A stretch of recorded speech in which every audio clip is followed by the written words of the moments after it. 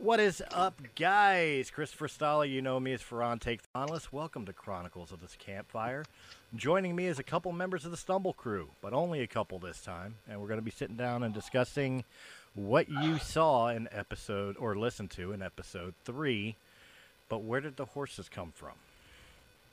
First and foremost, our actual deviant half-elf, Eowyn.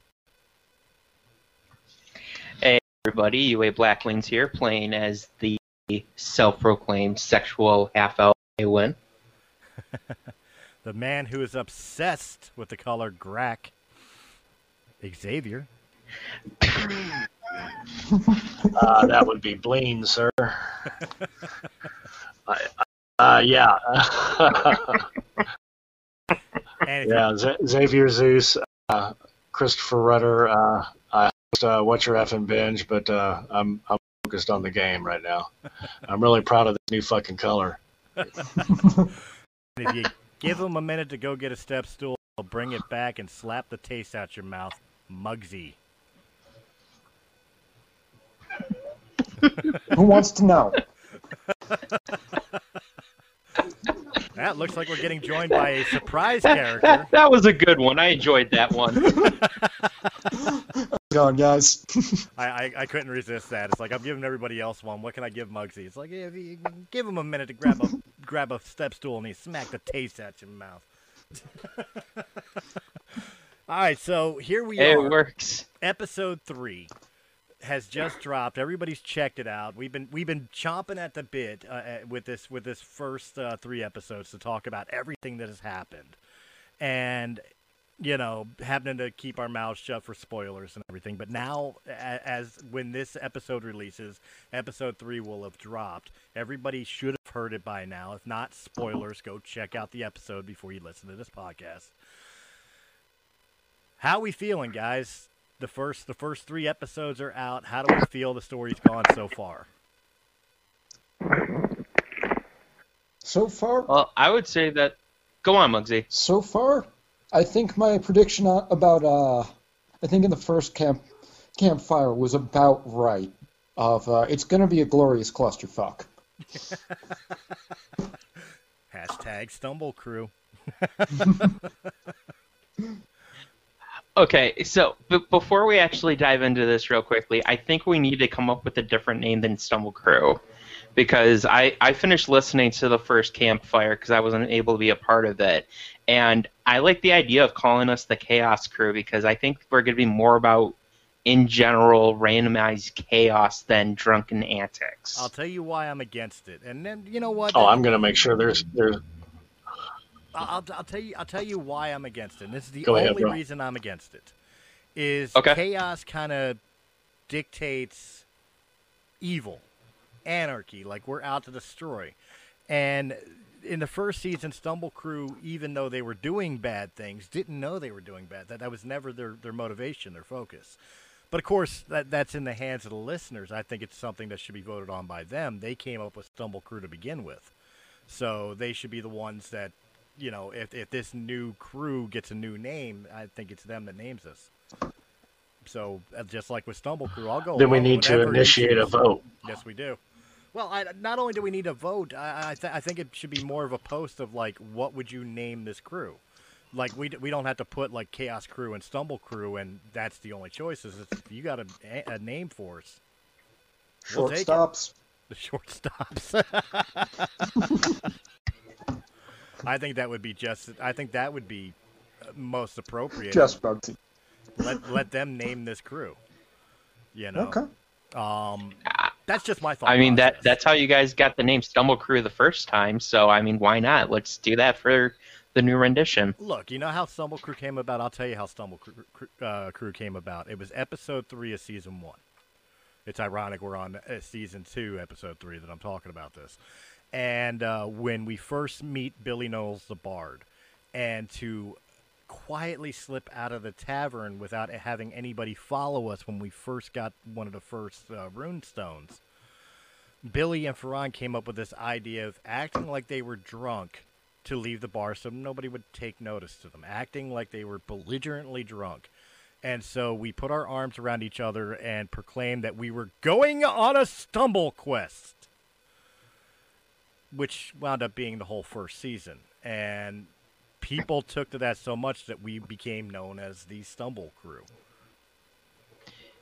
You know what? Hearing that now, I am 100% behind you in wishing we could go back to episode 1 and change what you said from "I'm going to make this right" to "I'm going on a stumble quest." That's why I was so mad that I didn't do it when we tried to have Ferran have that moment where, he's touching the hurdy-gurdy and the medallion that belonged to his sister, and instead of saying "I'm going to make this right," it should have been, "Sorry guys, I'm going on a stumble quest." Because it would have been more fitting and continuity purpose, but it's canon now. It's nothing I can do about it. But enough about Ferran. Ferran's had his time in the sun. These 3 episodes have been basically Ferran's. I want to know you guys. Like, we've dug in the past couple campfires, we've dug into Muggsy pretty well. But I still don't know all that much about Eowyn and Xavier. So, and I don't think our audience really does either. And I'm hoping in the coming episodes, which we record tonight, as of this recording, we record tonight on Anchor, on Twitch.tv. So I'm hoping we get to see more of your guys' characters, and I personally want to learn more about them. So I'll start with Chris, because he's had the least amount of time to be able to speak, and telling us more about Xavier and his motivations, and without spoiling too much of the backstory, maybe some of his experiences that made him how we are going to get to know him. Yeah, the only question I have before I start, in the canon that exists, is there a known or legendary land where the High Elves come from? Well, I mean, all elves came from the Fey Wild at some point or another. We're all Fey ancestry.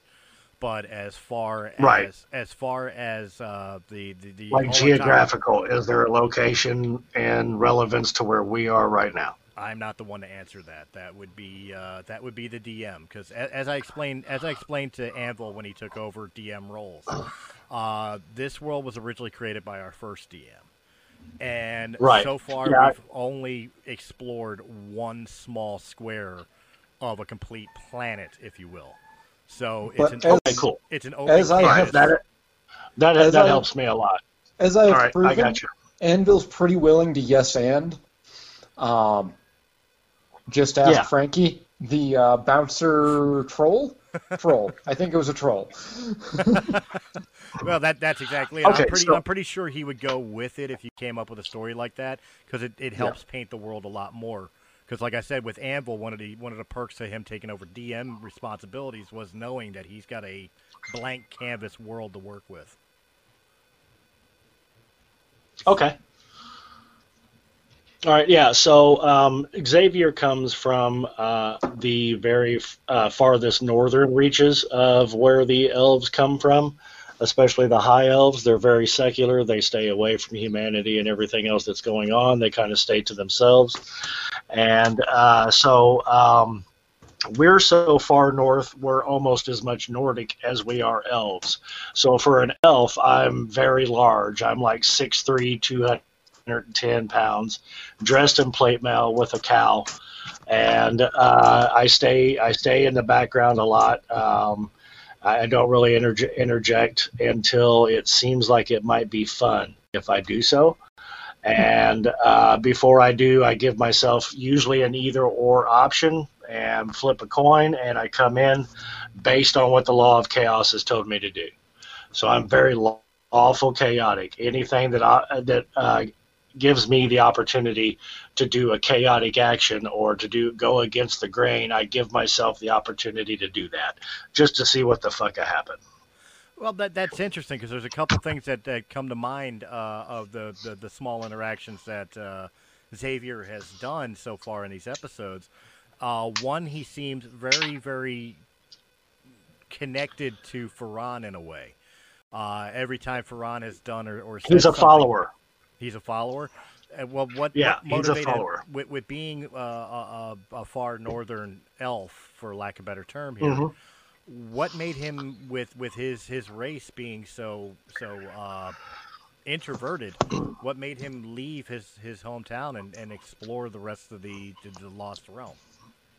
Yeah, so that's where it gets interesting for him. So, in his village, if you will, or whatever the realm of the high elves that he lived in, he had an affair, and so he was actually banned from where he comes from, and he lived 180 years like any other high elf who stays completely away from the rest of civilization and ignores what's going on with the rest of the world.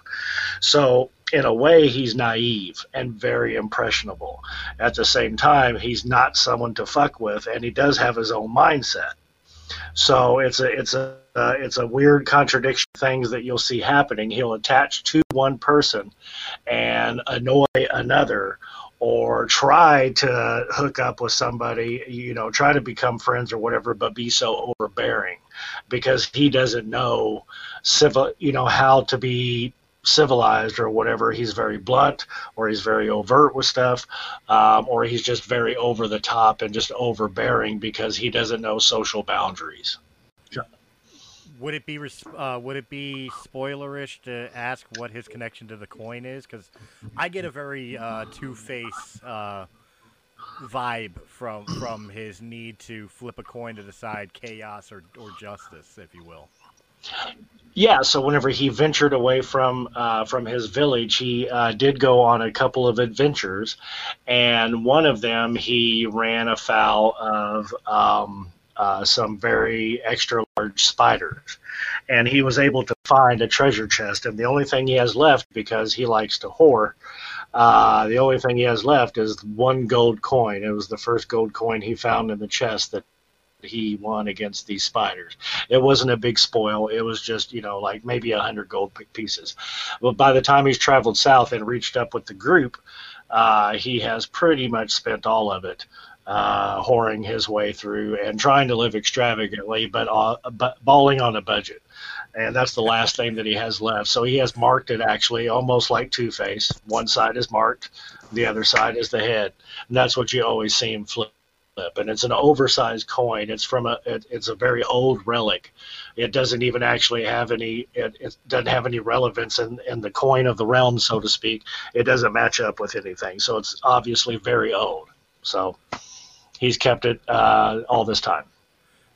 Thanks to that, I think I have a name to submit. Instead of the Chaos Crew, the Chaotic Ballers. Wait, say that one more time. The Chaotic Ballers. The Chaos Ballers. Oh, jeez. Well, you think about it. You have Xavier living the balling on a budget, and almost everybody has a chaotic background to their character arc.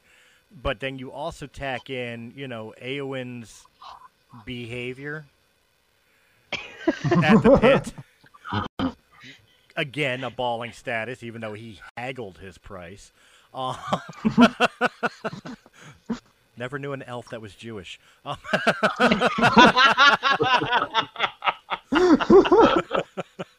Oy vey. But, it always looking for a consumer deal. Yeah. So it almost seems like that would be a big fit for this crew. But, again, it's up for vote. So anyway, here's a question for everybody here, and then we'll get in more into Eowyn and seeing more of the character perspective of Eowyn beyond what we've learned so far. What Yui really wants the character to be known as. With your characters and with this current group, and of course, come episode 4, we are adding another member. Spoilers, we don't know anything about him yet either. Who do you think are the characters are going to most gravitate to within the group? Like, even within a large group as this, there's usually, I don't want to say factions, but like high school, like the jocks would hang with the jocks, and the geeks would hang with the geeks, and this type of deal within this group. Who do you think is going to more buddy up with who? Or more specifically, who do you think your character is most likely to gravitate and become close to? I think since I almost tried to take off Muggsy's head, and he stood there and was like, "Hey," I think somehow or another, like, we're gonna have like a kinship. He's gonna see I'm crazy, and I'm gonna see he's ballsy, and we're gonna be cool. I can work with that. So, Muggsy, that's your answer too? It was either going to be you or it was either going to be Xavier or Faerun, depending on how things rolled. Just because I think you guys are going to be the ones that are going to understand his twisted version of logic. Because you guys have all mentioned your problems. Obviously, Muggsy's problem is he takes mob solutions to everyday problems. And so... But there is no mafioso. Yeah. So, I think you guys are going to be somehow the person who seems to get his solution the best is probably going to be the one he hangs out with the most. And I'm guessing that's going to be Xavier. The weird thing about Xavier is that he's very pragmatic. So no matter how wild the scene is that's going on or whatever's going on, like he's always trying to. Yeah, he's always just throwing in there based on the whim of whatever the coin tells him to do, and like just to fuck with it, he might throw. He might throw instead of cure, he might throw inflict wounds into the group just to see what the fuck will happen, and then act like nothing happened. So I mean, he's always willing to do that, but he's also always looking at like a couple steps ahead. Only if this happens, that happens. Like he's always going to seem like he's planned on whatever happened, even though it's totally by choice or totally by chance. See, when Muggsy was saying that it would either be Faerun or Xavier, my first thought was Xavier, because depending on the time of Faerun, chaotic good character. He deep down past this PTSD, he's a ranger who believes in doing the right thing. He'll do it by his way, but he believes in doing the right thing.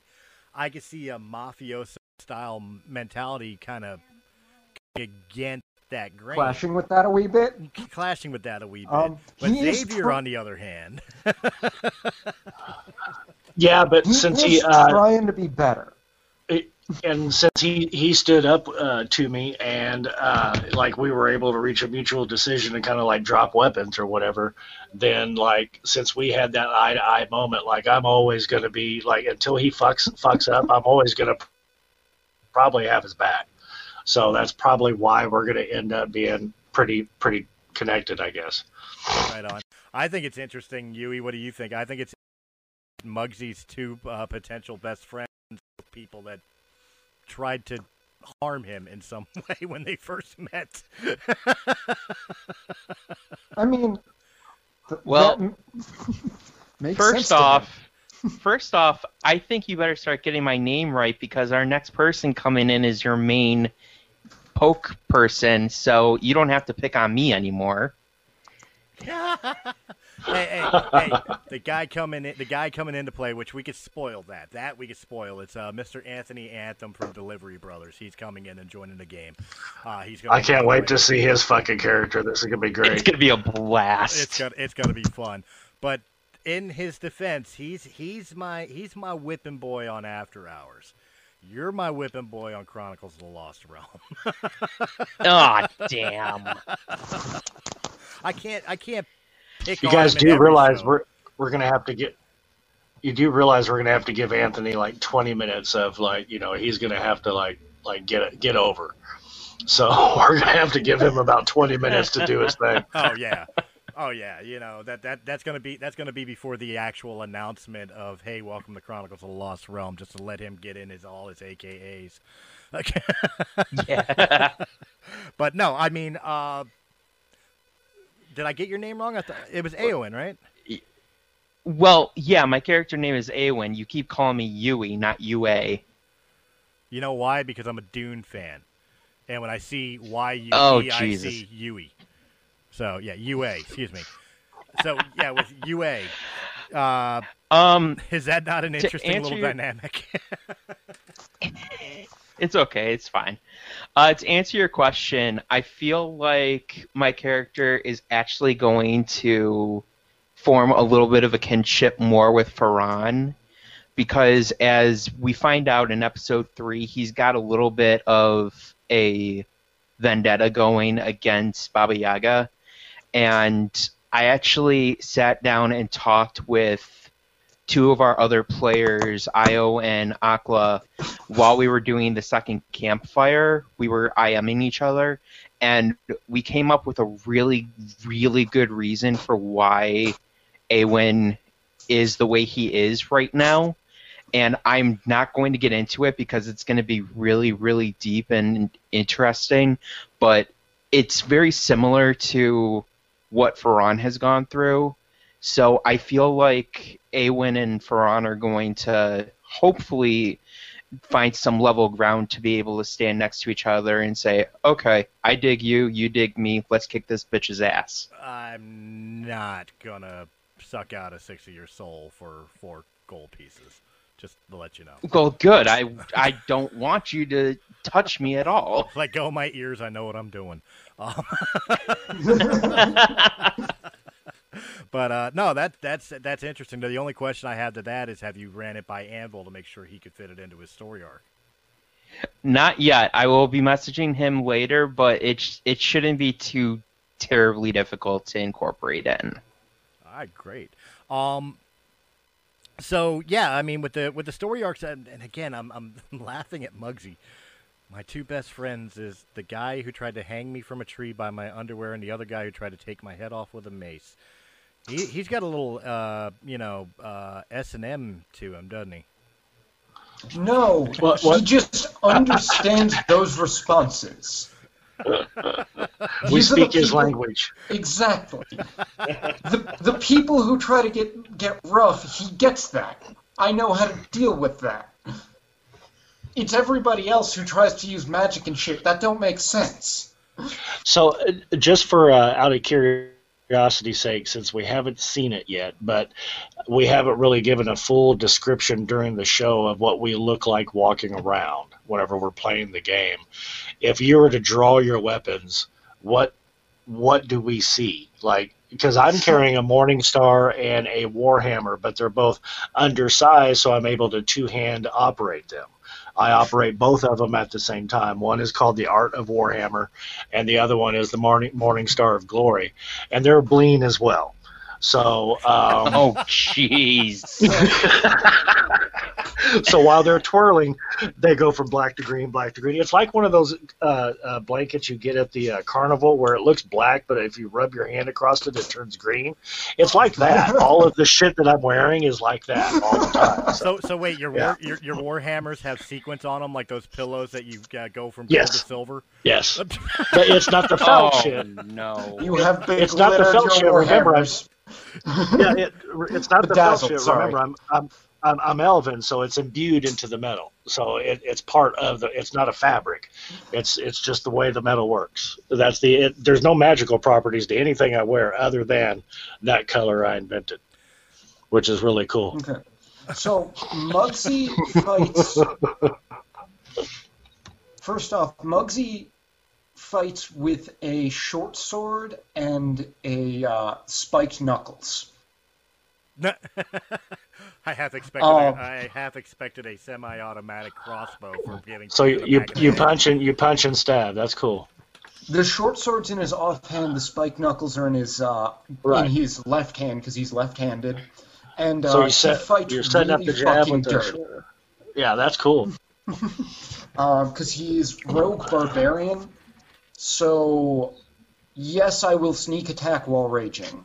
Wait, I just want to give a second for our listeners to take that in. The mafioso style halfling is a rogue barbarian. Just take a moment to absorb that. And a soldier. He's a hitman. Yeah, that's great. Screw Aqua's chaos table. Muggsy's gonna be the one that kills us all. He's gonna start the fight that kills us all, probably. Exactly. I'm sorry, he's a professional. You guys will start the fight, he'll finish. Yeah, it'll probably be me that. It'll probably be me that starts the fight that almost kills all of us. Look, it's very simple around Muggsy. Just don't drop down where you're about to die and he's the only one with the healing potion, because then you'll owe him a favor. Well, same could be said for Xavier, because he's going to do a coin flip, and he's either going to heal you or he's going to be the one that gives you that one extra hit point of damage. I can protect you. I can protect you from death, or I can put you over the edge. That works for friends or enemies, depending on what the coin tells me. Has everybody here seen Harry Potter and the Chamber of Secrets, the second one?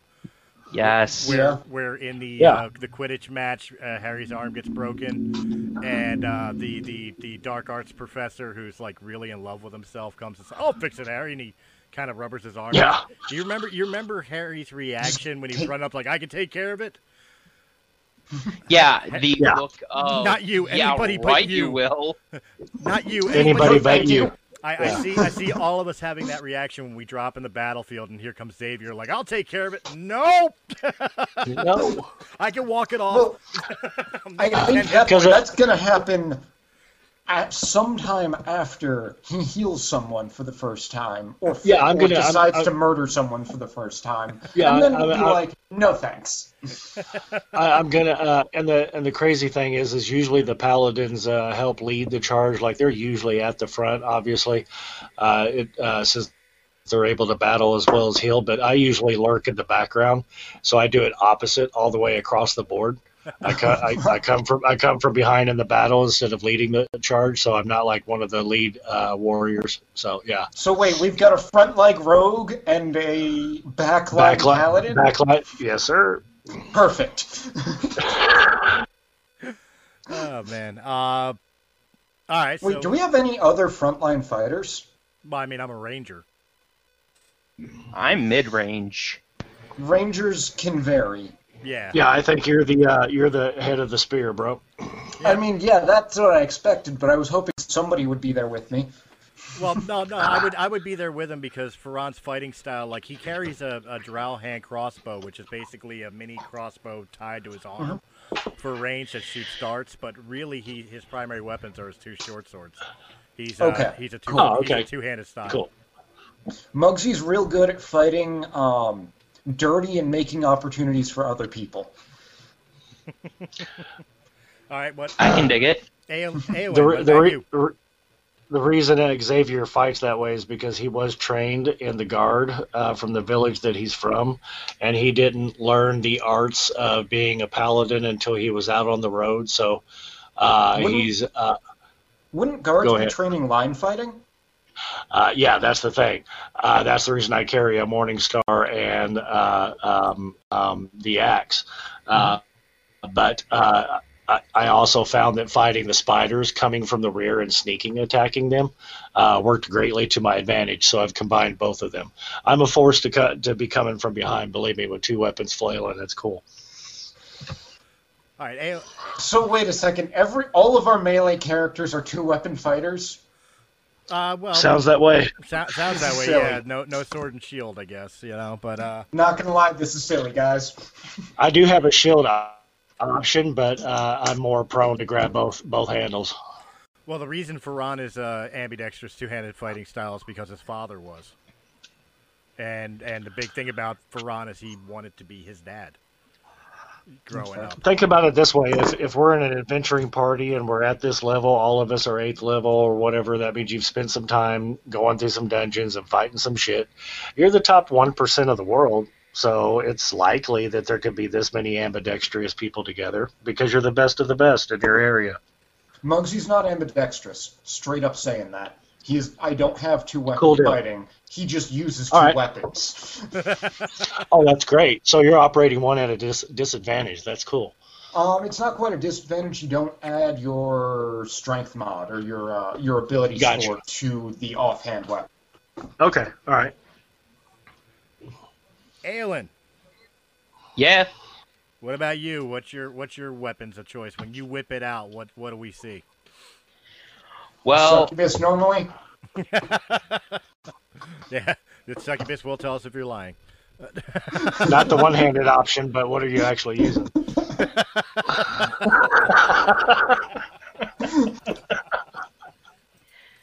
My bad, bro. no, it's fine. It's fine. Get your hits in now. Yeah, because at 7 o'clock we'll be getting our hits in again.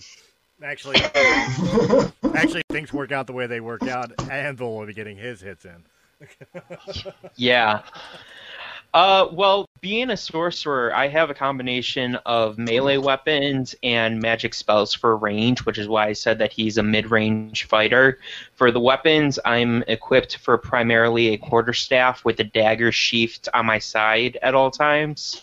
So I could either be up in the front with the... I mean, no offense, unless you're a very specifically built sorcerer, mechanically wise, you probably don't want to be up in the front. Fair enough. The other things that I have are just a wild variety of spells, including a shield spell, so there is at least one shield somewhere in this mess. Well, since you're a magic user, I'll start with you. Obviously, within that book of spells is Fireball. Fireball, that's not a yeah. sorcerer spell. Fireball, I don't know if it's a sorcerer spell. I don't have Fireball, I have Firebolt. Oh, okay. Big difference. Fireball's useful. Yeah. Now, the Fireball is always a useful thing to have, but we have a wizard for that. yeah, but we don't want him casting it. Yeah, exactly. No. I mean, depends on who you're asking. Muggsy doesn't want him casting it. I want him casting it because I think it's hilarious. Well, I'm speaking as group members, but Xavier, with the fact that you're a paladin, paladins primarily are very religious. They have smite slots, not spell slots. Right, but they're primarily religious. Does Xavier have a deity that he follows, that he's ordained by? Yeah, it's a god very similar to Ariok, if you're familiar with the Elric series. I am not, but I'm sure our listeners might be. Not even a little bit. Oh, wow. Okay, so Ariok is the Lord of Chaos. Oh, He believes in blood and souls at all cost. That's who my deity is. alrighty then. Read up on him between episodes if we get a chance for me to talk about him, because Ariok is quite brutal. What was the series? From the Elric of Melniboné series by Michael Moorcock. How do I spell any of that? The reason the reason Game of Thrones exists is because of Elric of Melniboné. It's Elric is his name. Melnibone is the name of Melniboné. And Michael Moorcock is the author. Yeah, look him up. He's an albino. He's the antithesis of Conan. Instead of being completely muscular and crazy with the sword, he's an albino who can barely walk.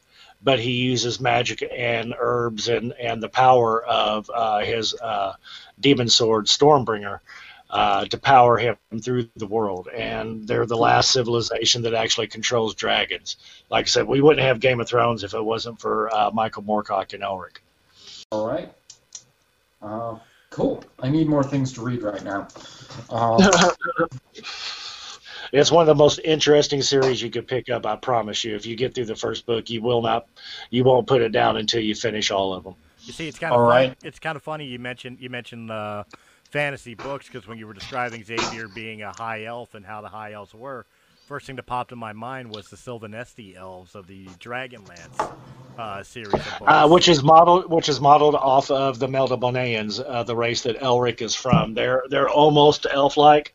They live on an island all to themselves. They're the last ones that are able to control dragons, and the last ones to really be able to master magic as well. So yeah, it's almost the same lines of what you're talking about. Okay, yeah. So that was what came to mind when you said that, and I was gonna keep quiet until that's what my character's about. Now, as we know, the Lost Realm. We're going to get into the episode, I promise. With the Lost Realm being an open canvas, but also being known as kind of the center hub of the wheel of multiple realms.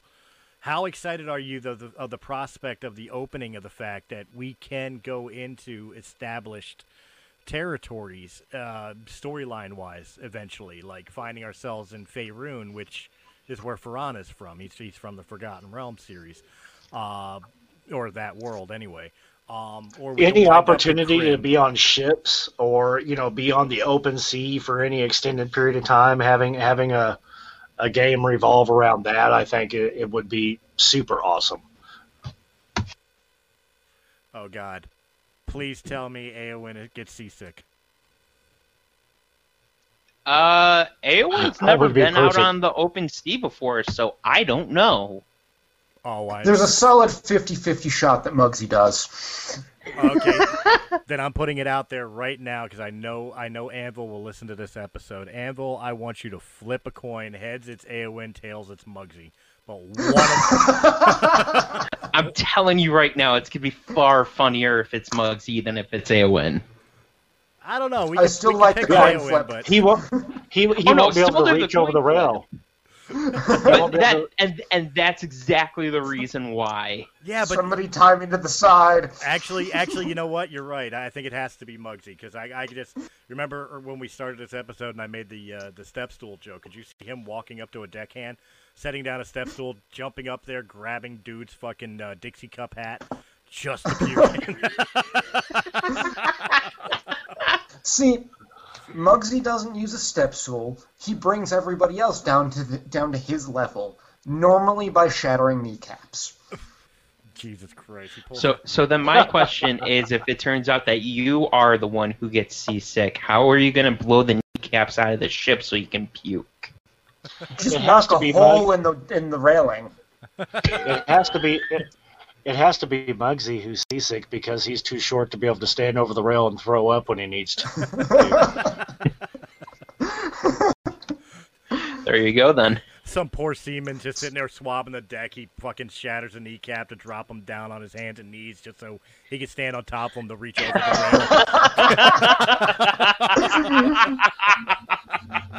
Half the crew vanishes before we get there because Muggsy keeps throwing up. Then we go into a storm and Muggsy gets thrown over the side and it's like, fuck, we got to pull him out again. Turn the ship around. As you learned, Muggsy is harder to throw than you expected. Yeah, he's hard for me to throw. I don't think you're winning a fight against Mother Nature.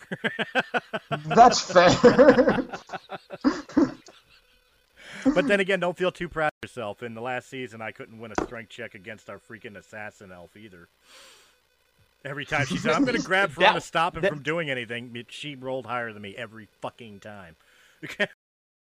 That was something that I absolutely lost my shit when I was listening to the first Campfire we did. Was the fact that apparently you can't do a strength check for shit, and in the 3 episodes that we've already done, you've done 2 or 3 strength checks in that fight in episode 2. Did you win any of them?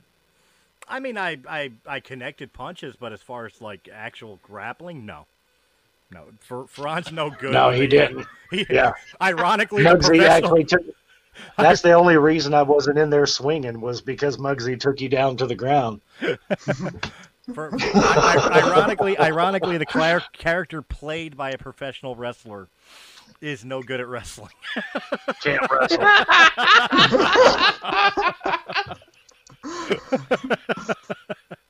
All right, so here we are. We reached a point we've got to talk about the episode.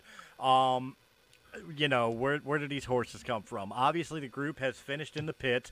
We had to wait on a certain somebody. Only a few minutes. Ironically, it wasn't Ferran healing up after that little battle with the Tiger Man, Tony. Tony's Tiger. And we made our way back to Varesh and the Lone Drow bar, and finding that the bar is no longer the way it was when we left it. Now, hold on a second. I think you're missing one very important thing that happened before we got to the bar. We got to experience Aqua's chaos magic, not affecting a spell, but also affects magical items. Yes. His for lack of a better term, his hand at bad luck not only affects him, but magical items that he is in direct contact with, including his bag of infinite holding. Which I can see working well in certain situations, but shitty in almost every other situation. Again, not to use the Harry Potter reference, but nobody hand him the sorting hat. Deal. So, yeah, we discovered that, and he pulled out a portrait that I'm imagining was, in my viewpoint, I imagined a rectangle upright portrait of a storm giant with another rectangle hanging below it, just enough to get the rest of what was supposed to be imaged in there. So it almost looked like an ice cream popsicle in my imagination.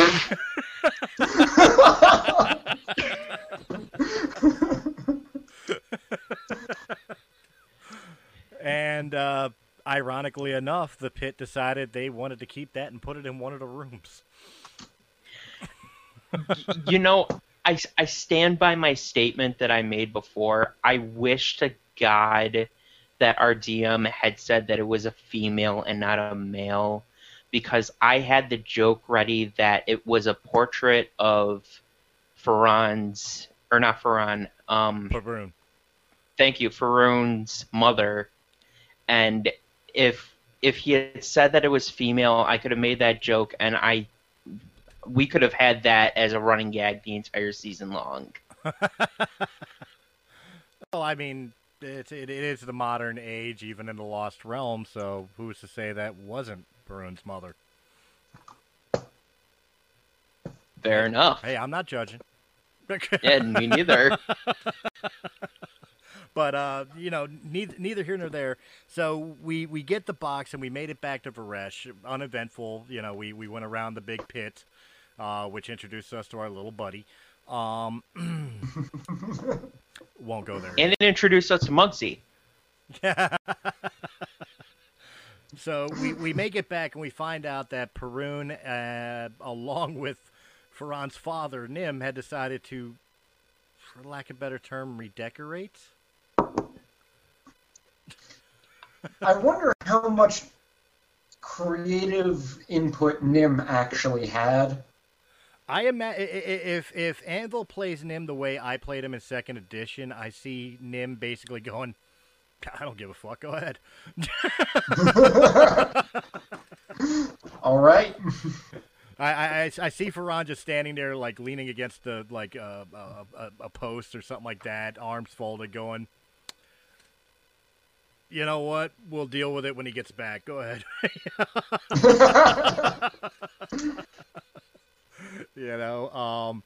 Because Nim knows how Faran is, and especially with how Faran is now. So that's the funny thing is Faran's only 172 years old. To humans, he's, mature, adults, disciplined. But especially to somebody like Nim or any other elf or long-lived race, he's still a kid. He's just barely out of his teens. Yeah, no, it's from my understanding he's probably in his early to mid-20s. Right. He's still very elf.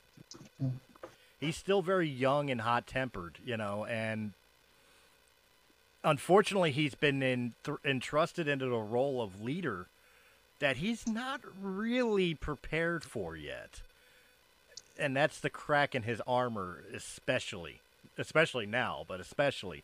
So that's the interesting dynamic, and that's why I see Nim going, you know what, it'd be hilarious. Go ahead.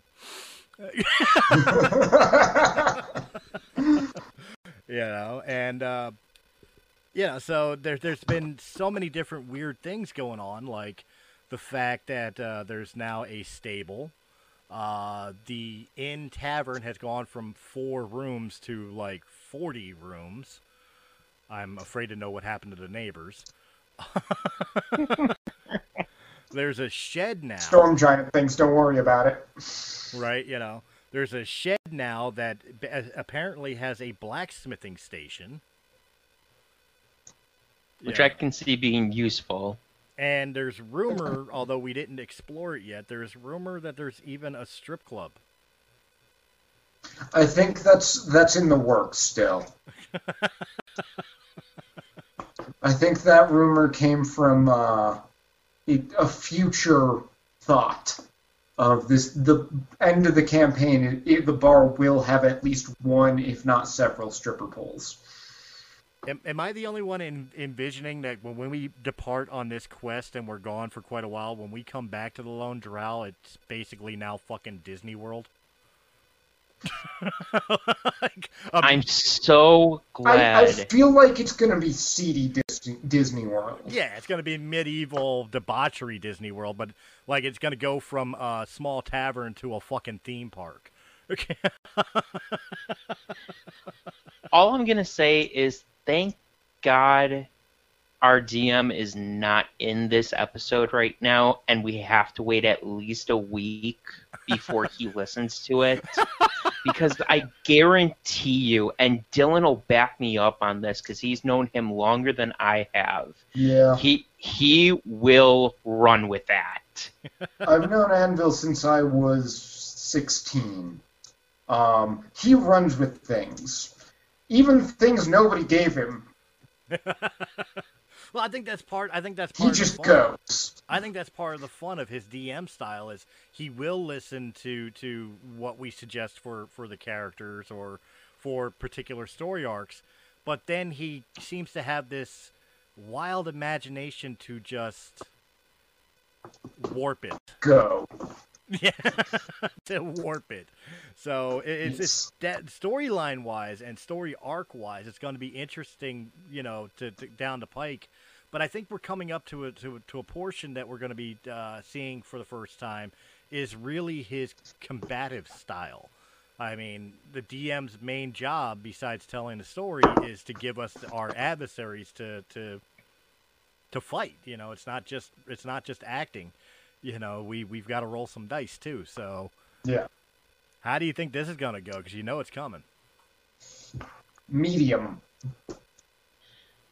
I think he's presently trying to not do something that is immediately going to wipe the board. Because as he's mentioned this before, it's his first time DMing. He was incredibly nervous going into episode 1. And after that, the entire story portion of it, he just ran with it perfectly. But I think he's still a little bit worried about the combat aspect and trying to make sure that he doesn't put us up against something that is immediately going to be GG, roll new characters. I think so. I've had conversations with him. I've had conversations with him, and I try to instill in him that my point of view, and you guys can correct me if I'm wrong here, my point of view of a DM is you want the character to survive the encounter. And, because you want the story to continue, obviously. You want the characters to continue through the story arc. So as a DM, my own personal opinion, I always thought, like, I would flub roles or whatever to help the character succeed. However, I would punish stupid play. Like, obviously, if they're playing smart, I don't want to kill their character.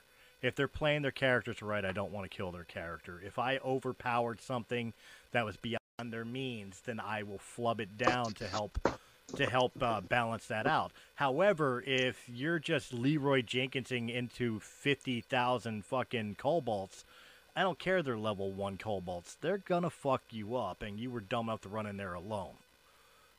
You know? How big is the room, and how big can Leroy explode? There's some math that needs to be done in that question.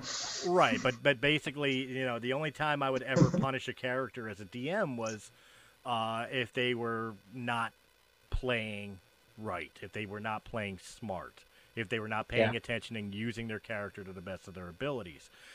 But if they're playing their character right both in and outside of combat, the last thing in the world I want to do is kill their character because I want their character to progress throughout the story.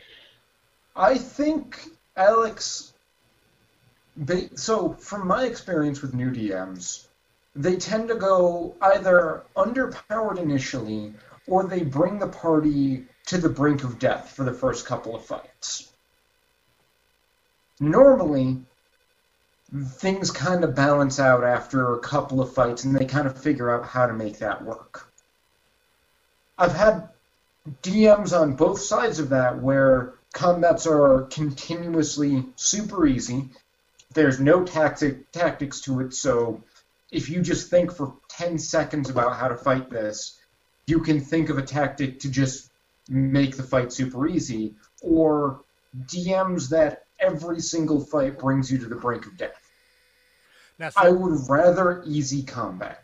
I would rather easy combat too, but I would almost expect us to come to those points in the first couple of combats, not just because of Anvil's inexperience as a DM, but our group's inexperience of working together.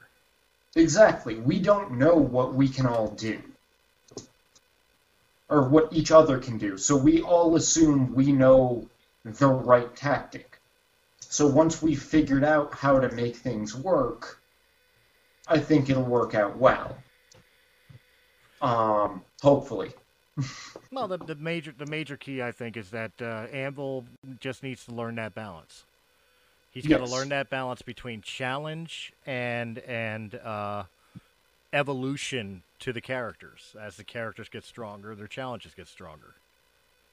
And I think we have set him up with, at the very least, a good coach for that. An armed bear, or my friend, is very, very good at balancing combats. And I know I have those two talking about DMing things. So hopefully he'll get a sense of how to balance a fight. Or if he can't, Alex, ask an armed bear how to balance a fight. He's real good at it. See, we still got to get an armed bear in on the on an episode. We got to NPC him as our first patron. We've got to bring him in. He doesn't need it. I've talked to him about it. If we do it, we're doing it for ourselves, and he maybe will have fun. Well, that's the main goal, Yeah. I wanna thank him for everything he's done, not only helping the DM but just supporting the show and everything. But also, I want him to have fun with it. He seems like he enjoys this world that we bring him, every week. So hopefully, it'd be nice to have him part of the canon in some way.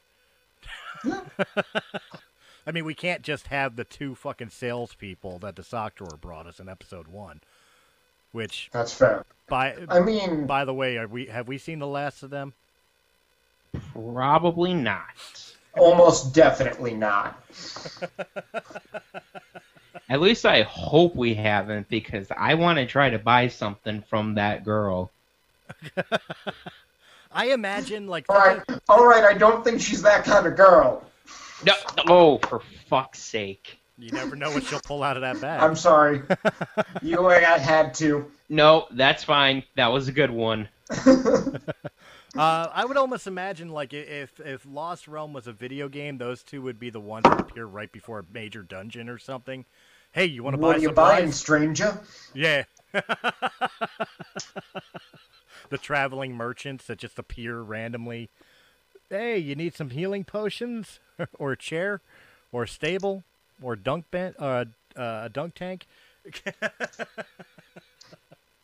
How about some new dice? Very meta.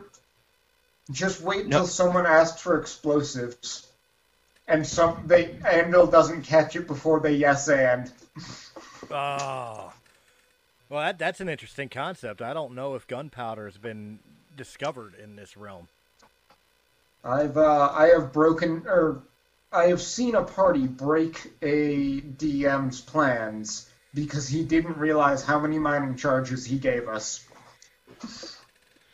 Again, one of my favorite memories from season 1 was the episode that was our mid-season finale where we're about ready to leave the Feywood, and it gets bombarded by a legion of Queen's Hands and a Titan in gold armor with a mirror helm, which kind of was the MacGuffin that started this whole entire adventure.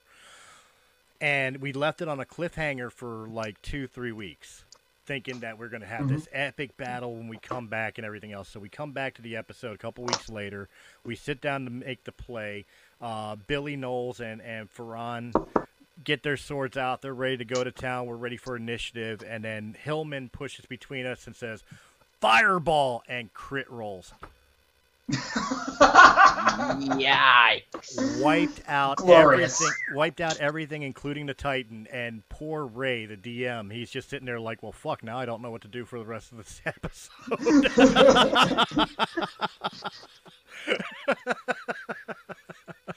This is why you always learn Fireball.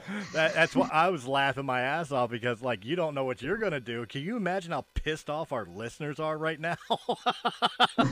That's it? One of my favorite memories was that, because all of us were just standing there like, really? Oh, Lord. But, yeah, so, obviously, we were told by Perun, besides the condition of the bar, we were told that to go after this white dragon, which Eowyn and Ferran especially have a grudge against. We're going to need 3 specific artifacts, like a sword and some other items that I don't think were necessarily named, at least memory-wise. I think the first item was a sword, but the other 2 is we have to discover. Am I correct on that? I can't remember. No, that's what I'm going to go off of. You can correct me in the comment sections down below. Yeah, by the time we got to that point, I was about 9 drinks in. I got my beer set aside. Method acting. Yeah. So, obviously we're setting and saddling up for our first major quest as a group. Obviously, the first item the reason I remember the first item that we're going after is the sword. Really not having a whole lot of information for it, though. So, what do you guys think? Like, what are you hoping or expecting to see this coming episode? Now that we're leaving Varesh and the Lone Drow and the silly antics of the pit behind us. I think we're going to stumble on into a dungeon, but I don't know.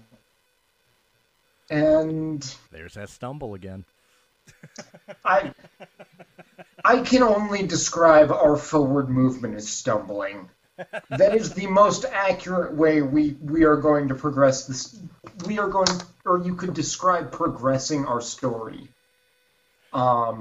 It's an accidental. We stagger into success. There you go. Well, you are being led much by like that sentence. You are being led by a drunk, so stumble does kind of fit anyway. Go ahead. I don't know, based off of Muggsy's dimensions, it may be Waddle. There you go. Waddle. The Waddle crew. Oh, brother.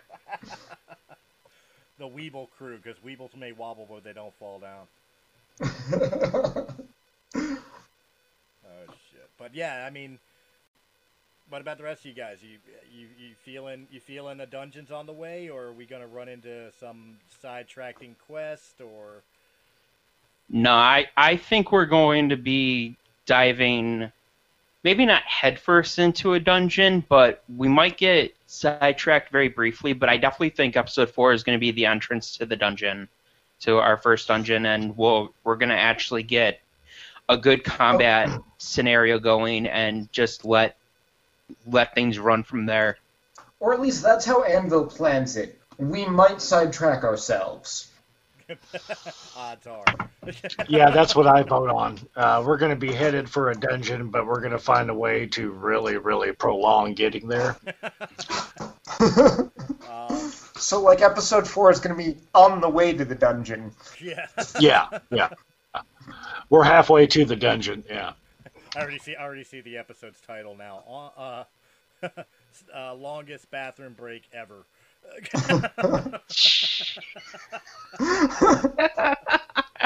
Longest rest stop ever. I see Anvil just putting fucking strip clubs all the way down the road, and AON. Wait, we gotta stop.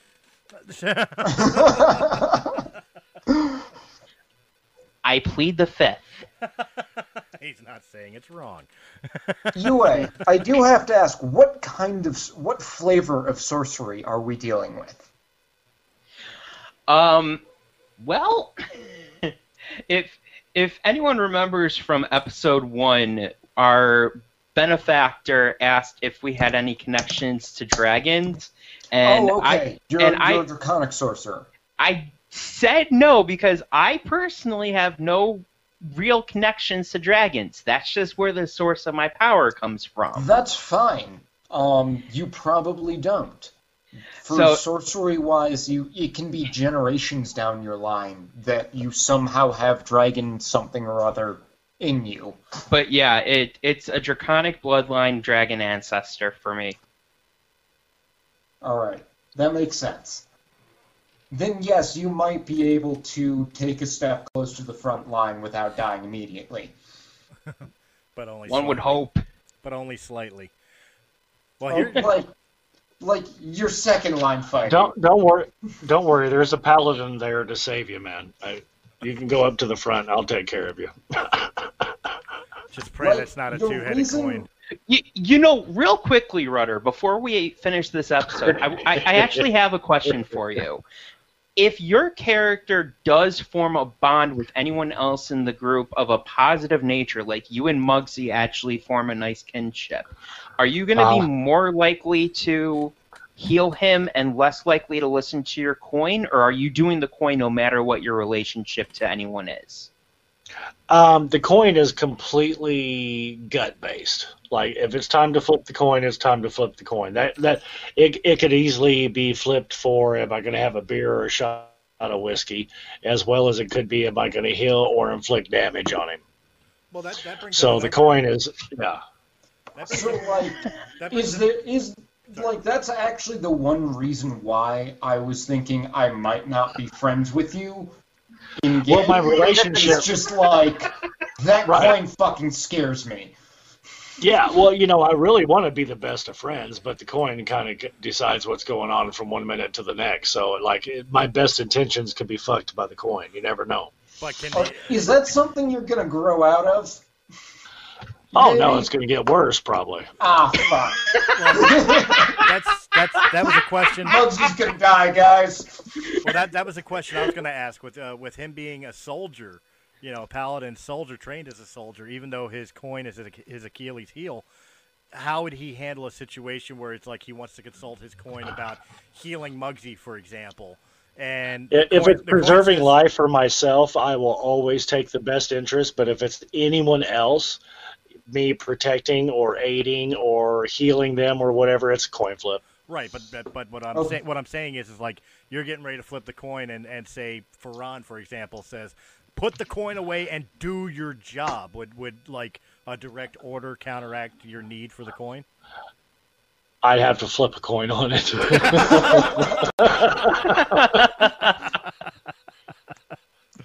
Oh, we're in trouble. Between the coin Once and again, the Muggsy's gonna die, guys. Between his coin and Aqua's chaos table, we're going to die and then be revived. just to go through it all over again. I do have revive as a skill, so if I do get you killed, I'll be like, fuck, man, and go ahead and revive you, and then we go again. So what? Yeah. Hold on a second. Does revive require a coin toss? No, it doesn't, because that is part of my religious mantra. Thank God. I do have to follow that. Yeah. That whenever it comes to the opportunity of bringing back the dead, like, that's the coolest fucking thing ever for a chaos agent. So, like, yeah, if you're dead, I'm gonna bring you back just to see what happens next. Oh God, no. He brings you back. He brings you back, but there is a coin. He brings you back, but there is a coin flip on whether it's restorative or necromancy. Yeah, I can bring back the dead or restore you. Yeah, one of the two. Yeah. I'm still gonna go with a swift punch to the face on either one of them. At a certain point, it's muscle memory. Oh, good Lord. That's scary. So we can't even appeal to your military side on that shit. No, it's part of my military side. Like, that's drilled into me. I've totally brainwashed myself that that's the way it is. Like Harvey Dent, that's just the way it is, man. Oh, this is gonna be fantastic. I can't wait for our first battle. Even though I know it's against what's best, like, I still have to trust the coin. The coin's gonna tell me what to do. Well, all right, so I might blow all my money on health potions. Yeah, I think I still need to talk to Anvil. I don't know how much money I've made from the bar. The money I have is from a couple months ago. The bar's been in operation for months. I should have more money than I have. Yeah, but based off of your drinking, I'm pretty sure you are quite literally drinking your profits away. I call it breaking even. That is a possibility. I'm breaking even. As long as the bills are paid and the doors are open. Which, like, a bar run by a severe alcoholic breaking even, that's actually pretty good. Well, to be fair, too, there is a reason that, Ferran's dad is the bartender. That's fair. Yeah, Dad probably keeps him in check on not ordering too many expensive shots or whatever. But, breaking even on $2,000 is, 35 shots. And breaking even on $10,000 is almost 100 shots. So just the more money you turn breaking even, the more shots you get. It's all right. That's it. But like I said, as long as the I'm a professional bartender. Trust me, I know what I'm talking about. I know. As long as the bills are paid and the lights are on, we're good. I mean, I live at the bar, for God's sake, and I'm a ranger, so technically that's an upgrade, because normally I'm sleeping out in the wilderness. So, like, I will be honest, I've played Muggsy in a number of one-shots, one full campaign, one campaign that died on the second game. Every single time someone has owned a bar, one of the player characters has acquired a bar every single time. Well, the bar was a MacGuffin. Ferran owning the bar was a MacGuffin. That was Anvil and I talking about the fact of what happened in Varesh and in Season 1.